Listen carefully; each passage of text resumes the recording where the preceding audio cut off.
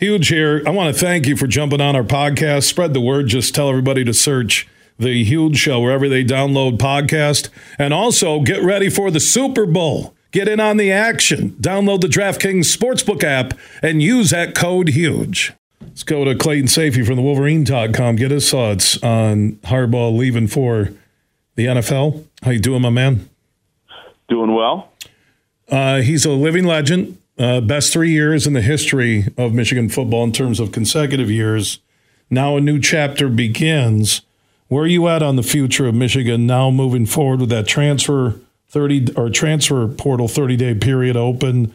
More than likely the next head coach. What will this team look like this fall?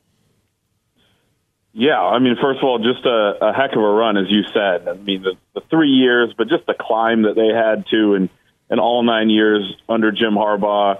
And you look back, and it's kind of like, man, I don't know what they would have done if Jim Hackett wasn't able to reel him in back in December of 2014. So, I mean, he saved the program in some respects and obviously, leaves a great legacy at Michigan. And I think people will be rooting for him in Los Angeles. But I think part of that legacy, too, Bill, to continue on with this, is the foundation that he laid for the next guy. And it seems like it's going to be Sharon Moore, Michigan's offensive coordinator and offensive line coach.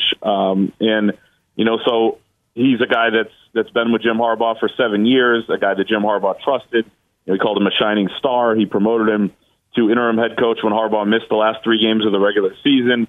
So, by all accounts, he has Jim Harbaugh's endorsement, and Ward Manuel basically alluded to that in his statement last night when Harbaugh left. So I think the next steps are getting that done, and it's a little bit complicated because there is what I would call kind of a dumb law with a public institution like Michigan where they have to post a job posting publicly for 7 days. Now, apparently they can appeal or get a waiver, get an exception, with this, but you got to go about doing that. And, hopefully for Michigan's sake, they can do it because you want to move as quick as possible. You mentioned the 30-day portal window there for players to leave.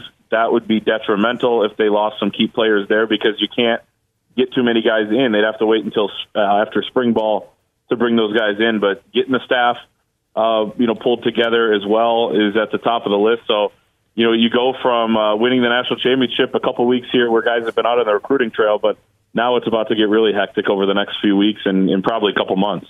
And speaking of recruiting, from the December recruits, some who enrolled early, others who will come in this summer, to this second recruiting period, which isn't as big for D1 schools, but you're already looking ahead and recruiting for 2025. How does Harbaugh leaving affect the recruiting machine? Yeah, that's a great question, too. In the short term, a lot of the guys who are going to stick around, assuming that it is Sharon Moore, are still on the recruiting trail out on the road right now recruiting. And, from what we've heard, too, I mean, Sharon Moore would like to be a little bit more aggressive recruiting in terms of having a bigger operation for his recruiting staff, more resources, more staff members. And I think that could help them as well. NIL these days is pretty much the number one key to being really good on the recruiting trail. And I think that Sharon Moore, from what we've heard, would like to pick that up as well for Michigan. So, and I think that's huge. You're not going to necessarily you don't have Jim Harbaugh anymore. You don't have an elite coach who, not only develops guys, but just had an eye for talent and always, was able to evaluate at the highest level.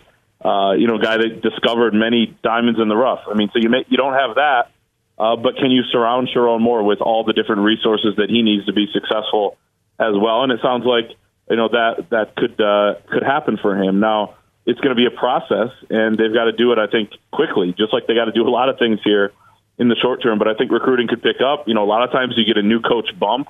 You still can ride the momentum of winning the national championship. So in terms of taking over a program, I think Sharon Moore is in as good a position as you can have really at this point, especially for a guy who hasn't been a head coach before. Not many guys get the opportunity to take over a national championship winning program, in their first head coaching job.